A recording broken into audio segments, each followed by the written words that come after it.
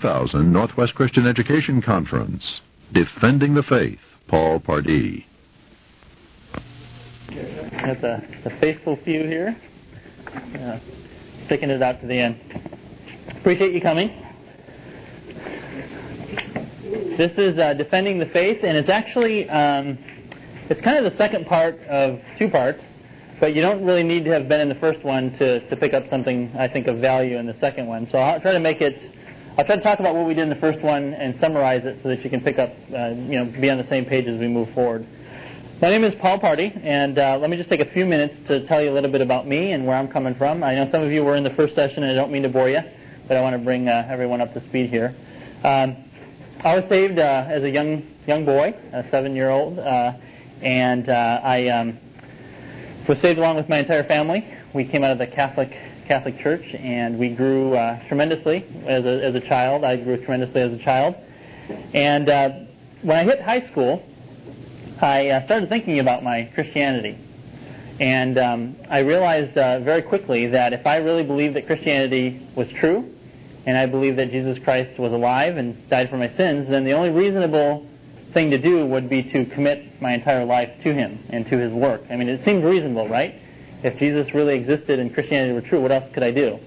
So I did that. I committed myself to study, to learning about Jesus, learning about Christianity. I studied a lot of theology, and I got involved in the church as much as I could as a youngster.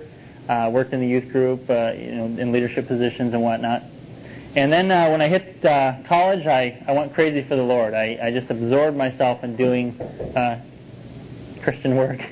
I went to a regular Baptist school, which is a very fundamental school, a lot of opportunities for service. One of the things we would do is go out into to the street corners of the big cities on the East Coast, Boston, New York, Philadelphia, and we'd set up a whiteboard on the street corner and preach the gospel. And, of course, we'd get heckled and talk to all sorts of people handing out tracts, and we get the tracts stuffed in our face and whatnot. It was very, very exciting. An incident that stands out is one evening, Halloween Eve, we were in downtown Manhattan at 7:30 in the evening preaching the gospel. And talk about being terrified. As a freshman in college, I was terrified, but it was a great experience. Yeah, right. But college was a time where I just grew tremendously and absorbed myself in serving Christ. But then in my senior year of college, something happened. I experienced a crisis event. I took a course in Introduction to Philosophy, and when they hit the religion section, this professor made it his job to dismantle all the classical arguments for God's existence. Now, what I had done growing up is I read some of these arguments. I read about the ontological argument. I read about the evidence for the historicity of the resurrection and all kinds of stuff. Actually, this is what you want. Yeah, that's okay. No problem. And so I'd read all these, and I kind of stuck them in my back pocket. I was convinced that they were true, and if I ever needed them, I'd pull them out. But I really didn't think about them. I didn't absorb them. And what this professor had done was to demonstrate that they didn't work, that the ontological argument essentially fails as a deductive proof, and that there were critical views of the historicity of the New Testament and the historicity of the resurrection. And this sent my faith into a tailspin. I experienced severe doubt, and I scrambled to try to recover. I had grown up, remember, believing that all this stuff was true, and this was my worldview. And the foundation of my worldview was essentially crumbling. And I did whatever I could to figure out what was going on, and it was one of the most traumatic times of my life. But for 2 or 3 years, I spent just reading anything I can get my hands on. I read atheists, I read theists, I read some comparative religion stuff. And as I did study, as I did my reading, I kept coming back to one discipline that seemed to deal with the questions better than any other, and that was the discipline of philosophy. So in one sense, philosophy crumbled my faith, but it was also philosophy that actually ended up bringing me back to a solid faith in Christianity. And I came to realize that a little philosophy makes one an atheist. A lot of philosophy makes one a theist. That's kind of been my experience anyway. I'm sorry, this one right here. Why don't you keep those in the back, and if someone walks in, we can hand those out. So this discipline of philosophy, I spent the next few years reading and studying philosophy, and then I pursued graduate studies in philosophy, and have been doing that work ever since. And I think I love the discipline, And I'm going to hopefully share some things with you today out of my study and out of my reflection that I hope will help you. Okay? Now, in the first session, we talked about apologetics, and this is a seminar on defending the faith. And so what I want to do is give you some background on what that means and what we talked about in the first session. I'll try to summarize that quickly and then move into what we're going to do in this session. So we're talking about defense of the faith, and I try to define a defense of the faith from an approach I call the integrated worldview approach. The integrated worldview approach to defending the faith. Okay? And what I mean by that is that our defense of the faith is not a task of studying arguments or just doing a study of argumentation so that when an atheist asks us a question, we can whip these arguments out and kind of hit him between the eyes and hopefully he'll fall down. That's not what apologetics is all about. It's not about reading Josh McDowell and getting a bunch of arguments so that you feel comfortable about your worldview. Okay? It's not about having the ontological argument as a statement you can throw at an atheist and hopefully he won't ask you any more questions. Okay, that's not what defending the faith is all about. What I argued in the first session is that defending the faith is about having a ground of knowledge, a worldview that we spend a lot of time studying. We study philosophy, we study theology, we study literature that talks about who God is. We study literature that talks about who we are. We study literature that talks about how we relate to God. We read some of the classical defenses of Christianity, people like St. Thomas Aquinas and others, even going back as far as Aristotle and reading his view of what the soul is. And we build this worldview of Christian ideas, and then out of that worldview, out of that study, comes our defense of the faith. So we don't have just a set of arguments that we know, but we have a broad understanding of what we actually believe and what we actually know about God. So that we can, if someone comes up to you and says, I don't think that, I'm a naturalist, and I think that the material world is all there is. I don't think there's even the possibility that something other than the material world exists. And so the idea of a soul, for instance, is not possible. Well, we can come to that person and say, let's talk about that for a second. I actually think a soul can exist, and here's why. So now you introduce the idea that there can be something called a transcendent reality that exists outside of the material world. Okay? So your defense of the faith is actually a defense of the Christian worldview. And it's not merely spouting arguments that you really don't have any idea what they mean. I mean, most of us probably have a hard time spelling teleological, let alone knowing what the teleological argument is all about. But the goal of an integrated worldview approach to apologetics is to have, it emphasizes a life of study and to have a ground of knowledge from which we defend the faith.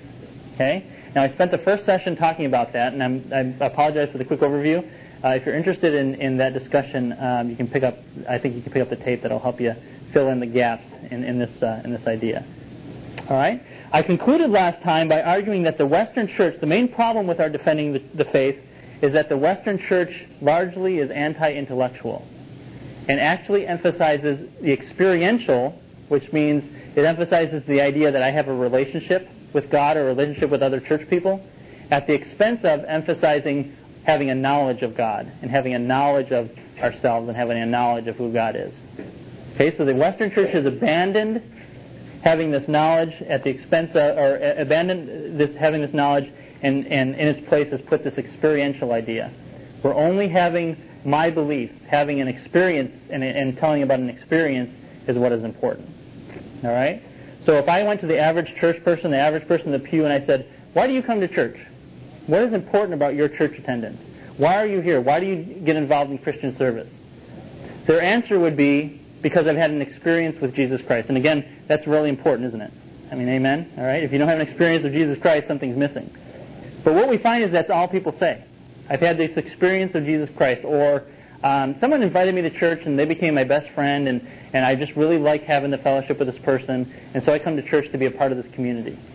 That's what we typically find. But if we ask the average churchgoer to, say, give an idea of, ask them to explain the soul. What does it mean to have a soul? An immaterial self that's not your body. What does that mean? Or can you explain what the incarnation is?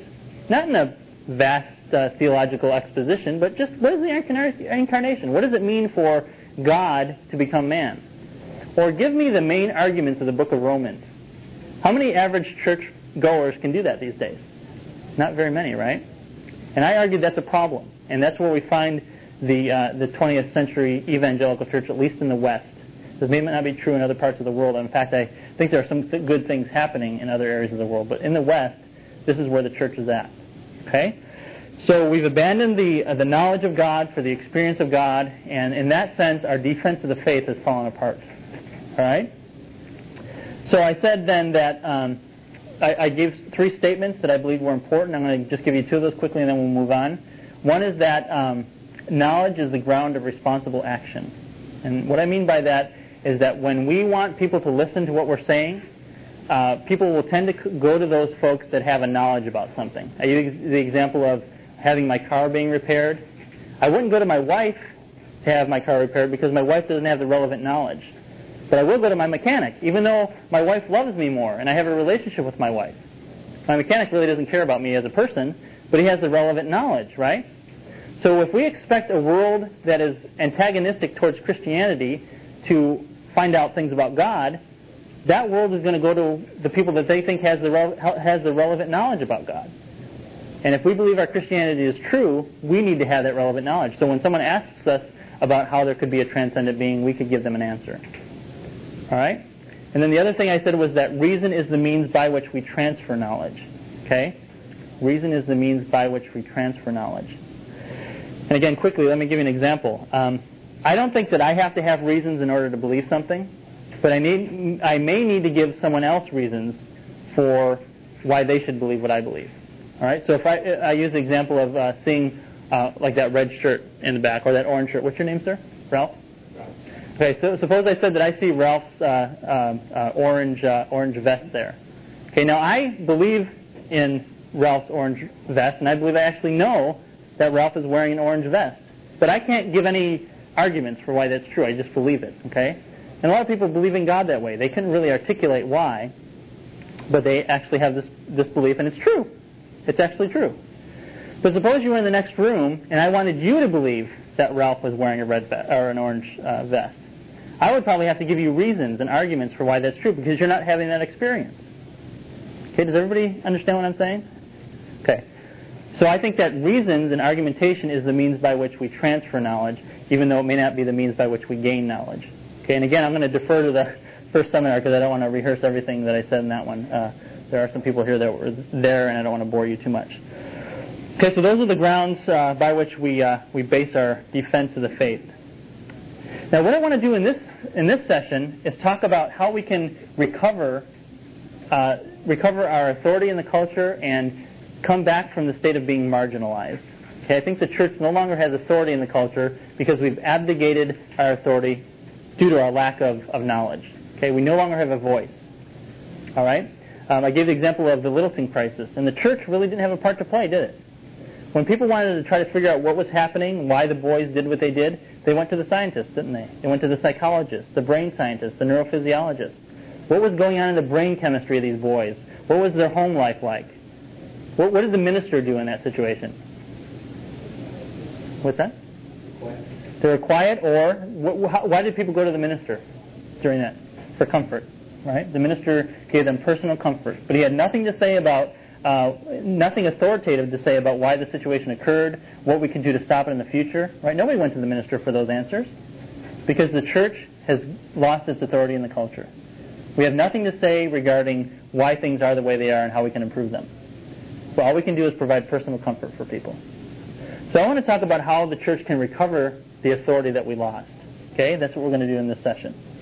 If you have your Bible, turn to 1 Peter chapter 3. 1 Peter chapter 3, and I'm going to spit out my gum. Excuse me. Okay.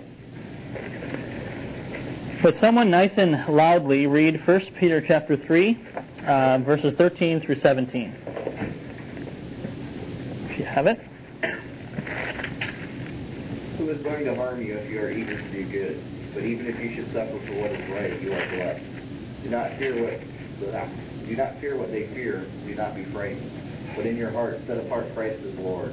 Always be prepared to give an answer to everyone who asks you to give the reason for the hope that you have. But do this with gentleness and respect, keeping a clear conscience, so that those who speak maliciously against your good behavior in Christ may be ashamed of their slander. It is better, if it is God's will, to suffer for doing good than for doing evil. Thanks. Okay, Peter was writing to a group of people, and he was giving them some pastoral advice, right? Now let me give you some background about what was happening in the situation to which Peter was writing. The Christians were being persecuted at this time. Now, as you know, the Christians were persecuted severely at a certain point in history. They were being burned at the stake. They were being driven from their homes, on and on and on. You all know the story.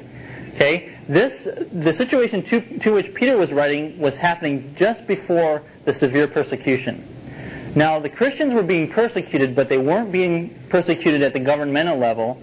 They were being persecuted at the local level. So they were being ostracized from social situations. They were not allowed to have a voice in the discussions that were occurring in local policy. Even though the imperial government hadn't gotten involved yet. That was coming later. So the imperial government got involved in 65 AD. That's when Nero started persecuting the Christians severely. And this was happening around 63. Peter was writing around 63 AD to his audience. And he's trying to prepare them not only for what was coming, but for what they were experiencing at the time. And they were being marginalized. They were experiencing a marginalization. Christianity was trying to be suppressed, but it was happening at the local level. Now, most of us, I think, would agree that that's happening today, isn't it? Christianity is being marginalized. We're losing our voice. If we try to get up in a social situation at a meeting, for instance, for the local school board, and you try to point to the Scriptures as an authority for how we ought to act and live and how we ought to treat our children, you pretty much are laughed out of the discussion before you even say the first word. Right? If you said the Bible says, that means nothing anymore. It means absolutely nothing. So you have to come up with other ways of articulating your view. And I think that's what was happening here. The situation to which Peter was writing was very similar. So the advice that he gives is going to be very relevant for us, I think, as well. So we want to look at this just very briefly at some of the things that Peter says. Okay? First of all, in verse 13, he tries to encourage them. He says, "Who is there to harm you if you prove zealous for what is good?" Don't stop being zealous. Don't worry about the harm that will come, because who can harm you if you're proving zealous for Christ's sake? Right? So he tries to give them encouragement. He says, but even if you should suffer, even if the suffering does come, you still are blessed, and you shouldn't fear. And that's the advice I want to give you today. We are under attack, but we should continue to be zealous, and we shouldn't fear. All right? And here's why. First of all, he says, sanctify Christ as Lord in your hearts. That means you need to know who your master is. Amen? Right? Christ has got to be Lord in your hearts. That's the first place to start. If Christ isn't up front, right here in front of us, then we're going to lose the battle. But Peter reminds us that Christ is Lord. So that's one reason we shouldn't fear. We shouldn't fear their intimidation. Now look what follows right on the heels of this, folks. This is incredible. Right on the heels of sanctifying Christ as Lord, he says, always be ready to make a defense. So Christ goes before us, but we still need to do our part. We still need to be ready to make a defense for the hope that is within us, right? He says, make a defense to everyone who asks you to give an account for the hope that is within you. So, yes, Christ is Lord, and Christ is in control, but we still have the responsibility to be ready and to make a defense. And then finally he says, make sure your defense is done with gentleness and reverence. Have you ever tried to argue with someone that's mean-spirited and heavy-handed and tries to win an argument by pounding the pulpit or being mean-spirited? You don't get anywhere, right? So he reminds us that our defense, when we defend the faith, it needs to be done with gentleness and reverence. And I think that's really good advice. Then finally he says, make sure that your moral life is pure. So if you want to be an apologist, if you want to be a defender of the faith, make sure that you keep a good conscience. So that if you're going to be reviled, it's not for immorality, it's going to be reviled for holding to the cause of Christ. I mean, we're going to be reviled, but make sure it's for the right reasons. That's what he says in verse 16. So make sure your moral life is pure. So this is what we need to do. Now, what we're going to do in focus in this seminar and the rest of our time is the second phrase, be ready to make a defense. What can we as a church do to be ready? How can we make our churches stronger so that as we approach the culture, we have something to say and we're not set aside? All right? First of all, we need to figure out what our job is. What are we called to do as a church, as a body of Christ, as believers? What is our job? What is our function? What is our role? Well, I believe our first role is to preach the gospel. That's why we're here. Our first role is to preach the gospel. We need to be telling people about the truth of Jesus Christ. All right, that's the first function that we as a church ought to have. The Great Commission, go out and preach the gospel, right? That's our function.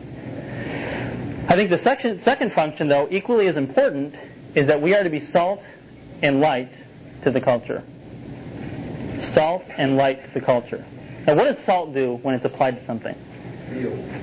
Okay, it's a healer. That's a good insight. Great. Preserves. What else? But more fundamentally, if you apply salt to something, it flavors, right? It changes it, right? It changes the thing to which it's applied. Do you think the church is really affecting a lot of change these days? It doesn't seem like we're really functioning as much as salt these days. We're not changing the world around us. But we're called to do that. The next metaphor is even more powerful. We're to be a light to the world, to lighten a dark place. That means it goes from one extreme to the other. When you turn a light on, it goes from complete darkness to being illuminated. And the church is called to do that. What a powerful metaphor. We are to change we're to change the world around us. We're to be salt and light to the world. And it doesn't say we're to be salt and light to each other. I mean, I think that's important. It's part of our calling. But we're to be salt and light to the world, right? So we need to be going outside of our doors and affecting change in the world around us. All right? So that's what our calling is. We're to preach the gospel, and we're to affect change around us. A good metaphor that I like to use is we're to be a cultural thermostat.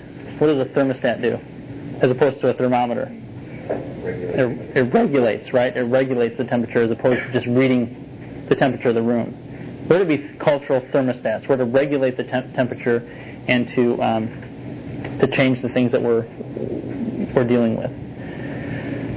Now, why is this important? Why is salt and light important to the primary purpose of preaching the gospel? Well, I think that these days, because of the state of our culture, and I can't really address that too deeply right now, I can refer you to some reading that will help here, but I think our culture is such that we can't even get our foot in the door to talk about the gospel anymore because of some fundamental philosophical ideologies that our culture holds to. All right, so I think we need to do what Francis Schaeffer called pre-evangelism. We have to salt in the culture and lighten the culture before the gospel can even be preached. Most of us know during the Cold War what the situation was like in Russia. Was the gospel able to be preached freely? Did it make any sense to the people that were listening to it? You had to go underground. Why? Against the law. Because it was against the law. The culture wouldn't even allow the gospel to be preached. So what had to happen was people had to go in and change the fundamental thinking of the culture first before the gospel could be propagated. So I think part of being salt and light is that we change the fundamental ideas of the thinking of the culture in a philosophical arena before we can do our evangelical work. All right, some examples of this. There are Christians that are trying to get their PhDs who are having their dissertations rejected in the university because of some of the views they're taking in the areas of, say, science, creation science. I know of one gentleman whose dissertation is on creationism, and it doesn't bring the Bible at all. It has nothing to do with the Scriptures. It's a thoroughly scientific dissertation, and he's having problems getting his dissertation to go through because of the stance he's taking on creationism. Now, that's a very mild example, but it's happening more and more and more. So Christianity and Christian ideas are being rejected outright. Now listen to this statement by Machen, J. Gresham Machen. If you studied Greek, you probably know the name. He was the president of Westminster Theological Seminary. This is a great quote. He says this: "False ideas are the greatest obstacles to the reception of the gospel. We may preach with the fervor of a reformer and yet succeed only in winning a straggler here and there. If we permit the whole collective thought of the nation or of the world to be controlled by ideas which, by the restless force of logic, prevent Christianity from being regarded as anything more than a harmless delusion. Under such circumstances, what God desires us to do is to destroy the obstacle at its root." Boy, I say amen to that. That is very, very true. And this is what I think it means to be salt to the culture. We change the fundamental ideas, and from that we are able to present the gospel. All right? So the problem is that the church is no longer functioning in this way. We've lost our voice. Now, what I want to do in the next few minutes is give you some overview of why this happened. Those of you who were in the first seminar were asking about this. Let me tell you historically what happened, why the church no longer is in a position of cultural authority. And we lost it, right? There was a time when the church was very powerful. In fact, too powerful, some would argue. In the Middle Ages, the church did some things that extended beyond what it should have done. And most of us know about those black spots in our history. But for the most part, even if an atheist disagreed with us, we still had a voice to present the idea. But that's no longer true, and I want to talk about why we lost that authority. All right? First of all, the state of our culture right now is what I want to call... Yes, I'm sorry. I just want to be understanding clearly. Sure. What you're talking about. When you're talking about the church losing its influence, are you talking about a socio-political role? Are you talking about personal one-on-one evangelism? Are you talking about communicating from the pulpit down? Sure. That's a good question. To communicate why they believe. Sure. What are we talking about? All that? Right. That's a good question. Certainly, the relationship between, for instance, the political aspect of who we are as a people flows out of who we are as individuals. So my ability to relate to you on an individual basis may be reflected in politics, and it flows from that.